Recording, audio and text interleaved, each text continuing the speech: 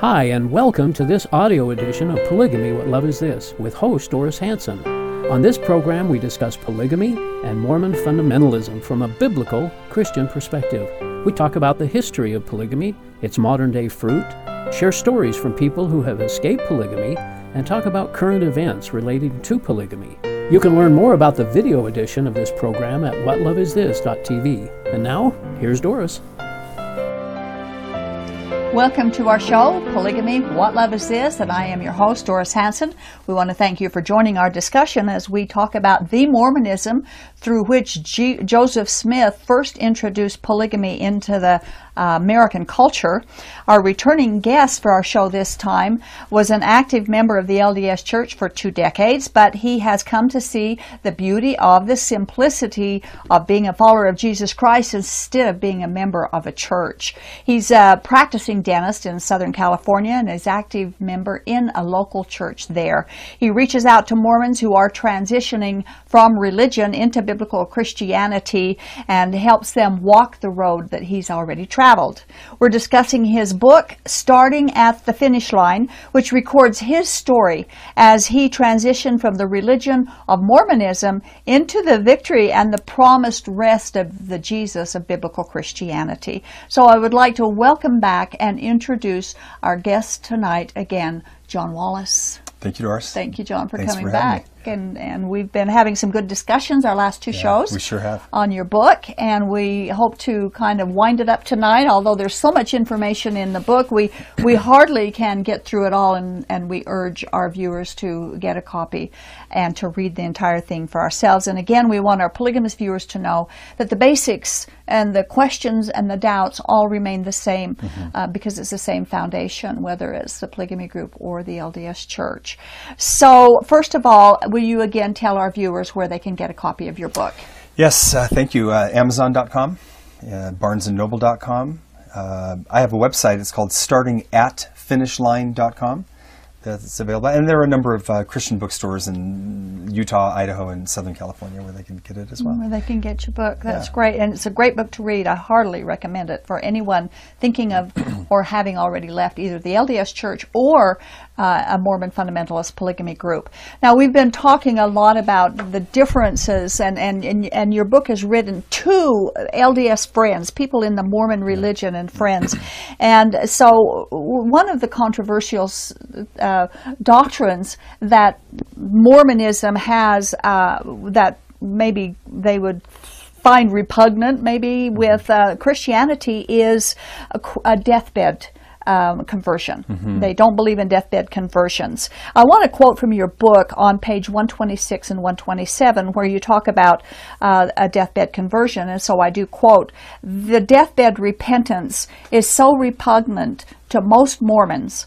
Why should I work hard my entire life, sacrifice of myself and my resources, deny myself through strict obedience to God's commandments, just to see some knucklehead come to his senses at the last moment and repent of his sins?" Yeah, that's right. And you mentioned in there that the interaction with the thief is more disturbing to them than Jesus' interaction with the woman who was taken in adultery. Yeah. So would you give us some insight of how the thief was saved at the last minute? Yes, very good, Doris. Well, first of all, getting back to the woman that's caught in adultery, I think for the Latter-day Saint, there's still hope that maybe she does go on to live a really good life. Because Jesus says, I neither do I condemn, go and sin no more. Well, maybe she pulls it off. We're okay there.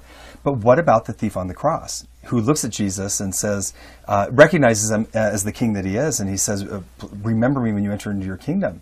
And Jesus says, today, verily, today, I will see you in paradise. Well, of course, to the Christian, it's a beautiful story. Yes. Because the fact is, Jesus, as God, the Son, is able to look right into this man's heart. He sees exactly what he needs to see, which is a penitent heart and a recognition of the Savior of the world. And he's asking for forgiveness. And Jesus says, you said the magic words, so to speak. So to speak, yes. The problem is, if repentance is a 6-step process, as the miracle of forgiveness lays out, how is this guy ever going to get off the cross and do those things, such as make restitution for the things that he's done wrong? So therefore, the Mormon construct is he'll get an opportunity to hear the good news of the gospel at a later date in spirit prison. Hence, paradise now becomes spirit prison, where presumably 2 Mormon missionaries would then share the share the gospel with him. But the fact of the matter is, and that's understandable if salvation is a combination. I mean, you look at the third article of faith. We believe that through the atonement of Christ, all mankind may be saved, comma, by obedience to the laws and ordinances of the gospel. Well, how is he going to obey the laws and ordinances of the gospel? But on the other hand, Jesus addressed this perfectly and beautifully in Matthew chapter 20, the parable of the laborers, where, to make a long story short, and I'm sure my viewers are familiar with this, you've got some guys that are working out in the hot sun for like 12 hours, and some of them working for 9 hours and 6 and 3, and finally a group of men that work exactly 1 hour out in the hot sun. But when the foreman goes to pay them, he pays them all the same. They all receive 1 denarius. And so the guys that work for 12 hours, they go, wait a minute, that's not fair. But remember, the landowner says, have I dealt with you unfairly? Did you not agree to work all day for a denarius? Well, yeah. Well, isn't that what just happened? Yeah. But here, these guys only did the 1 hour. See, that's the thief on the cross. What did he didn't work as hard. And we're not going to argue that. But the owner says, I have not dealt with you unfairly.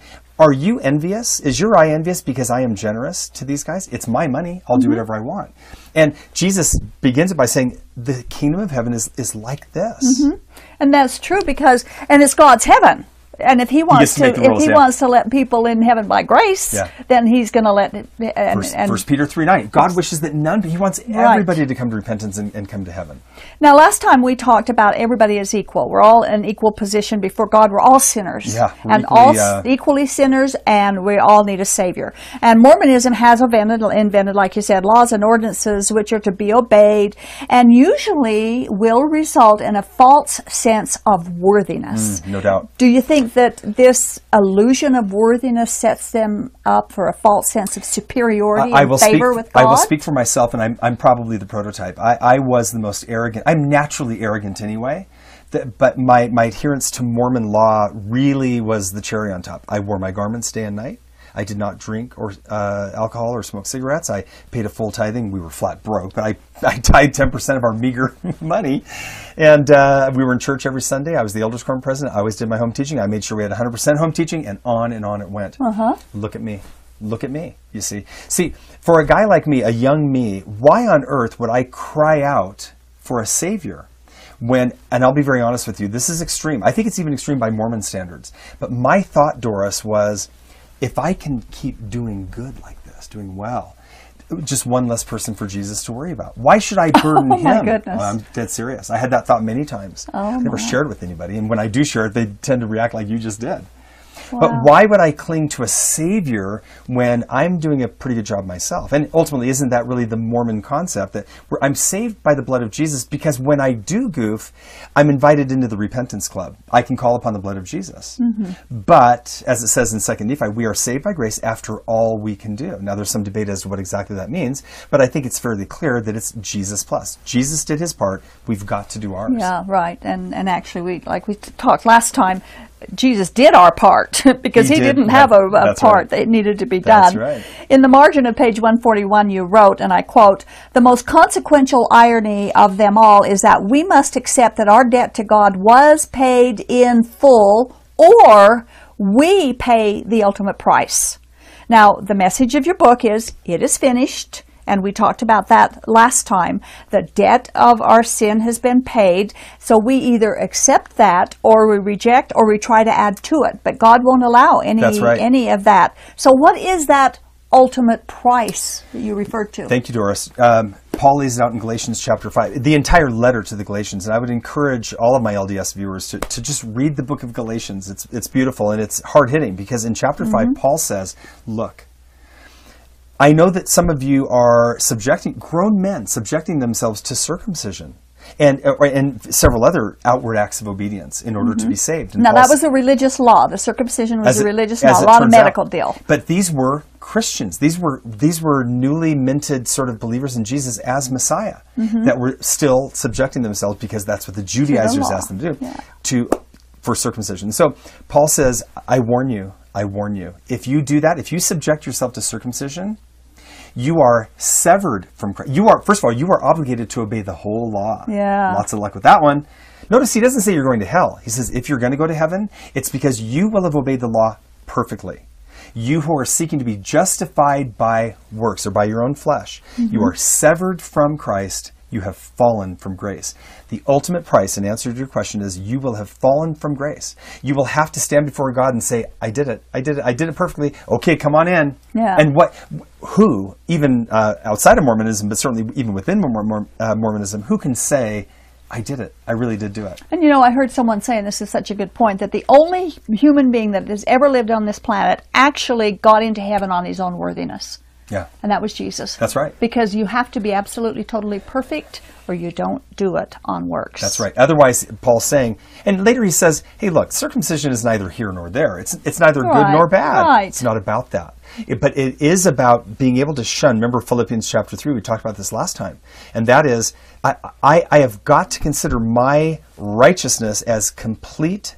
The King James Version says dung. Yes, it does. My New American Standard says calls it garbage or rubbish. Rubbish. I've got to consider all my works to be complete, a detriment to me, so that I can receive Christ and be found in Him. Okay, I want to quote from page 144 of your book. And it says, quote, Jesus Christ, suffering and dying on the cross, is God's great masterpiece. It is the central event in human history and the Father's ultimate display of His awesome love. Christ's sacrifice is perfect, exactly as it is. We don't add to it, we don't subtract from it, we don't alter it, and we don't question its perfection, sufficiency, or simplicity, end quote. Yeah. Now, in chapter 16, page 143, you entitled it, With Apologies to Nephi. What are you apologizing to Nephi about? Thank you for allowing me to clarify.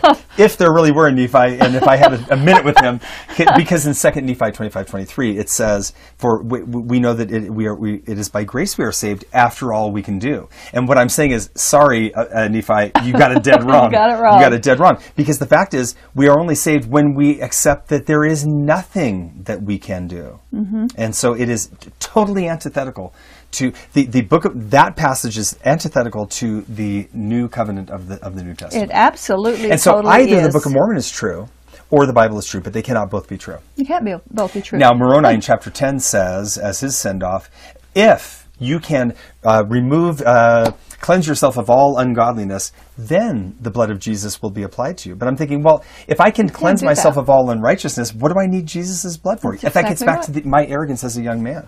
I got this. I'm getting there. And they're starting to even bring grace more into their talks and their discussions, but we still have to bring out the verse in the scriptures that says you cannot mix grace and works. It's either all grace or all works, but you don't get to mix the two together. Right, because the mixing of the two means whether and I've never really met a Mormon that knows that this is what they're doing. They don't even really know what grace is, to be honest with you. You're right, Doris. But the fact of the matter is, by saying, I need to help Jesus along, I'm gonna do my part, what you're saying, subconsciously or otherwise, is the blood of Jesus is insufficient to save me. It wasn't good enough. I've got to do my part. That's right. And He did it all. Tetelestai, He did it all. Yeah. It is counterintuitive because in life, you got to make the grade. You got to show up for work. You got to hit the ball. You got to make the basket. That's how it works in this life. And I always tell my Mormon friends, listen, you guys, the gospel of grace is totally counterintuitive to human nature. I get that. I'm not saying that you're going to go, oh, that makes perfect sense. No, it does not. But we receive it on faith because that's what God says and that's His promise. And we're not talking about fairness either on this. And we're not talking about the earth either. We're talking about eternal life in heaven. Eternal life. Yeah. Okay, on page 160, I want to quote. 3 things change the moment we receive Christ as Lord and Savior and are born again of God's Spirit. First, our legal standing with God changes. Second, our relational standing with God changes. And third, an inherent change occurs within us as the Holy Spirit literally comes in to dwell in our hearts, end quote. So unless these changes take place in a person's life, there is really no salvation experience. Now, we can't see the first 2 things, but we can see the third change. Yeah, that's right. That change. Good point. I think it was Jonathan Edwards, I could be wrong, but I think it was Jonathan Edwards that wrote that when the Holy Spirit comes in us and resides within us, the oughts, O-U-G-H-T-S, the oughts of God become the wants of our heart. Before I was born again, for me to obey God, I mean, I'll try, man, but I just always slip right back to my knuckleheadedness. It never came naturally to me to obey God or even want to. Yeah. Now, although certainly I'm as sinful as anybody else I know, I want to obey God. I really want to. And when I don't, I go, oh, man. And when I obey my own flesh, I go, that's not right. And I just immediately want to get back to that close fellowship with the Holy Spirit. So that's the difference. It doesn't mean we don't sin, but we ought to be sinning less and less over time. There's such a difference. And that's what we call sanctification. Now, for the Latter-day Saint to look at a Christian that also sins, they might be tempted to say, well, you say you're born again, but you're still a sinner. We should say, yeah, you're absolutely right. But it is the desire of my heart to, over time, be step by step to become, to have the characteristics of Christ overlaid onto me. Mm-hmm. And that's a lifelong process. I want to quote what you quoted in your book, one of my very favorite passages. It's Ezekiel chapter 36, verses 26 through 27, which kind of fits in with what we've been discussing right here. But it says, quote, "Moreover, I will give you," this is God's promise, "I will give you a new heart and put a new spirit within you, and I will remove your heart of stone from your flesh. I will put my spirit within you and cause you to walk in my statutes." Now, this is kind of a spiritually performed heart transplant. No doubt. And you pointed out the words "cause you." I will cause you. It's His Holy Spirit working in us that causes us to obey God. So God is working in us to be obedient to Him. It reminds me of Philippians chapter 2, where it says, work out your salvation with fear and trembling. Exactly. But you got to keep going, because in verse 13 it says, "For it is God who is at work in you to do and to will according to His good pleasure." So even when you think you're doing better, it's actually God that's working in you. You go, oh, okay, so it's not about me. That's so it takes God to live the Christian life. God working through us to live the Christian life, because we can't do it. All I know is before November 6th, 2004, which is the moment my entire life changed, I was addicted to money and wealth building. Life was a battle, and I had constant anxiety. And number 3, I had no interest in the things of God in terms of, the Bible and all that stuff. I was going to church, but I wasn't deeply contemplating these things. And in a moment, it was a flash, all 3 of those things were completely turned around. I loved God's Word. I had no more interest in wealth or wealth building. And I didn't want to live for myself. And I saw life as just a blessing, not a battle. Yeah. How do you explain that? Only because of what God is doing and is working in us, of course. Often when we're talking with fundamentalists about being born again, a huge disapproving frown actually will visibly express contempt for that idea. And yet Jesus Himself said, we must be born again. The word must be important if Jesus said it. So the fact is that Jesus said it was important. Do the LDS also repel from that phrase like the polygamists do? In Mormon doctrine, Bruce R. McConkie redefines being born again, which means you're baptized into the Mormon church by those that have authority, and then you have the laying on of hands for the gift of the Holy Ghost. That's being born of the water and of the Spirit. But Jesus compares it to the wind blowing. Right. And Nicodemus says, how can these things be? Yeah, you're a teacher of Israel. Understand. Why would he compare it to the wind blowing if it weren't mysterious and ethereal? It's the work of the Holy Spirit. That's how the Holy Spirit works. And we don't know how the Holy Spirit works, but it, like we were just talking, see the effects. We can see the effects of it, and that's the key. And the next analogy that you used in your book, what I thought was absolutely wonderful, will help explain this further. And it's on page 166, where you talk about being able to golf like Tiger Woods golfs. Yeah. Or Tiger Woods being able to golf through you. Yes. So explain that analogy. Well, to me, religion is you go away for a 3-day golf weekend with Tiger Woods, one-on-one, and he teaches you all the... I'm a fairly decent golfer, but I'm pretty sure 3 days with Tiger Woods would improve my game dramatically. But at the end of 3 days, would I be able to golf just like Tiger Woods or Rory McIlroy or any of these guys? Of course not. That's ridiculous. However, Paul says... in Galatians, he says, it's really no longer I that live, but it's Christ that lives in me. Because the alternative, what if somehow, mysteriously, Tiger Woods could sort of enter into me, and all of a sudden, everything I do, every drive, every putt, everything that I do on the golf course is actually Tiger living in me and through me, engulfing through me. Well, now I can you'll gulp have like a good game. And that's God's promise. That's why Jesus said when he departed, he said, look, I know it sounds crazy, but after I leave, it's actually better. I can send you the Comforter, the Holy Spirit. It's better for you. Why? Because Jesus walks alongside and talks things over with the 12. But eventually the Holy Spirit comes in, and then we see what happens. They turn the world upside down. That's right. And that's God the deposit. God, the Holy Spirit, living in me. In living in all believers, all those who have given their lives to Jesus and accepted His free gift of salvation.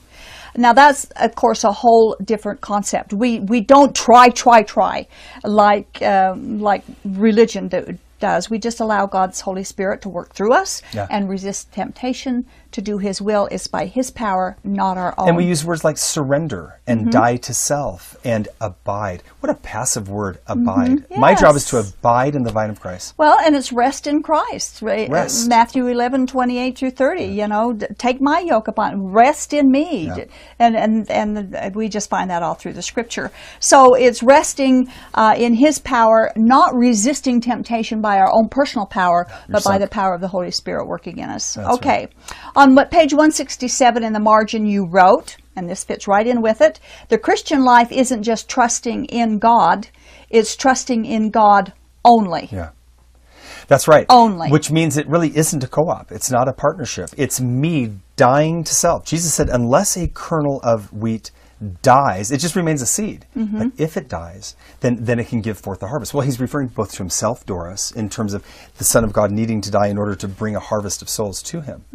God was in him reconciling man to himself. But it also refers to the believer. I have got to die to my agenda, my hopes and dreams, I want this and I want that. Well, and let's go a little further. You have to. It's in other words, you don't trust in God and then trust in the church too, or trust in the prophet, or in my ability in yourself. That's right. No self-righteousness. Good point. No self-help. No, a complete loss of self. Jesus said, if you love your life and you're standing in this life, you'll lose it. This is totally foreign to any Mormon mind. Well, it's right there in canonized Scripture. Last time I checked, they think we're talking nuts when we say that. We've got to do our part. They say. Yeah. Well, if they would read 1/4 of their standard works, which is the Holy Bible, they would see that it's right there. Yeah. Oh yeah, I agree. Canonized Scripture. I absolutely agree with you. Standard work. Works is a huge issue. We've been talking about that. I want to read now Ephesians chapter 2, verses 8 through 10. The linchpin. It is a linchpin. Yeah. It's the only way. Works is not the way to please God at all. But so critical. But Ephesians 2:8. Ephesians chapter 2, verses 8 through 10 puts works last. And I'm going to quote those verses. Verse 8. For it is by grace you have been saved through faith. And this not from yourselves. It is the gift of God, not by works, so that no one can boast. For we are God's workmanship, created in Christ Jesus to do good works, which God prepared in advance for us to do. Now, this is a very difficult concept in the minds of anyone that is in any of the Mormon faiths, whether it's mainline or polygamist.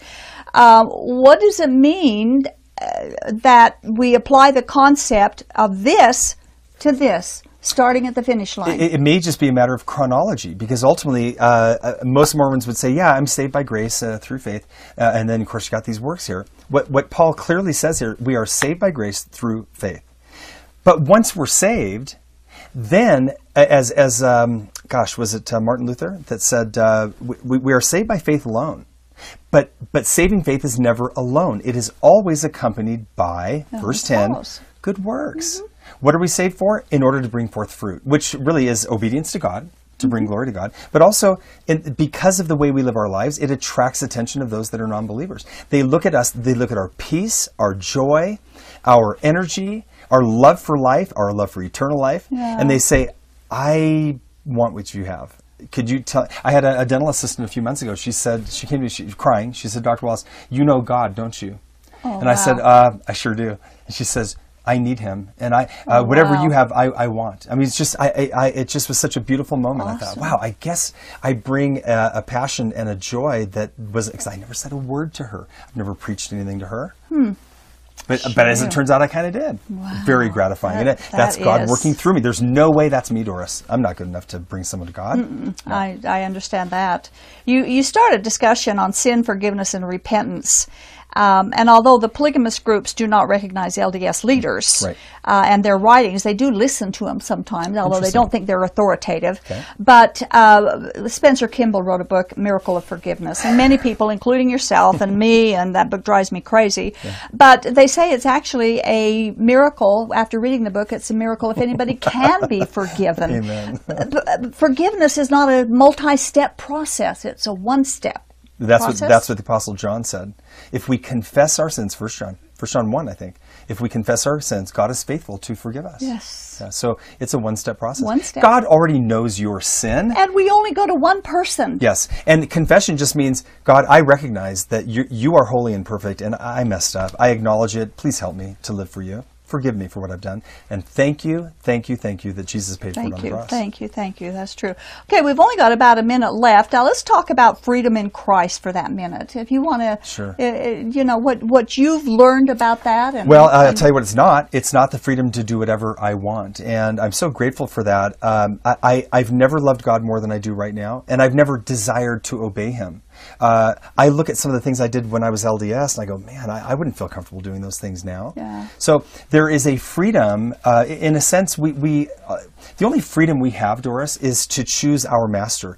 Paul says you are either a slave to sin or you're a slave to righteousness. Now what's it going to be? But you are a slave. This idea like, woo, I'm free. Yeah, kinda. Yeah. Well, you're at least pinned down by death. This life does end. We don't have the freedom to go out and sin and do all kinds of crazy things just because we're Christians. And the beautiful thing is this. When God's Spirit lives within you, and this may seem a little radical, and I'm just making this up, except to say that when the Holy Spirit lives in me, God the Holy Spirit, and when I obey God by that Spirit, in a sense, it's God obeying Himself through me. Through us, all right. Does that make sense? Yeah, and again, we've wound down. Thank you again. Thanks for writing the book, and thanks for coming. Sure. And when we start at the finish line, we begin where Jesus left off. And He left off at the point of saying, it is finished. He worked for our eternal life. It's guaranteed. It's finished. Adding to His work is impossible. Trying to equal His work on our own behalf is impossible. He bought our souls with the price of His blood. Jesus said, our work is to believe. Just to believe. That's our work, and that for many people that is work. So we urge you to start at the finish line and to stop with your works to try to earn God's favor. Salvation has been finished for us, tetelestai, but we must believe it, we must accept it, and all we have to do is say thank you and rest in Jesus. Amen. See you next time on Polygamy. What Love Is This? This has been the audio podcast edition of Polygamy, What Love Is This? This program is a production of a Shield and Refuge Ministry and Main Street Church of Brigham City. You can view current and past video episodes as well as download audio episodes of this program at whatloveisthis.tv. If you or someone you know is in need of assistance in leaving a polygamous situation, please contact us. We are here to help. All of our contact information can be found at shieldandrefuge.org or call us at 877-425-9993. If you have any questions or comments about this or any of our other programs, we'd love to hear from you. Write us at email@whatloveisthis.tv. Thanks for listening, and we hope you'll join us again.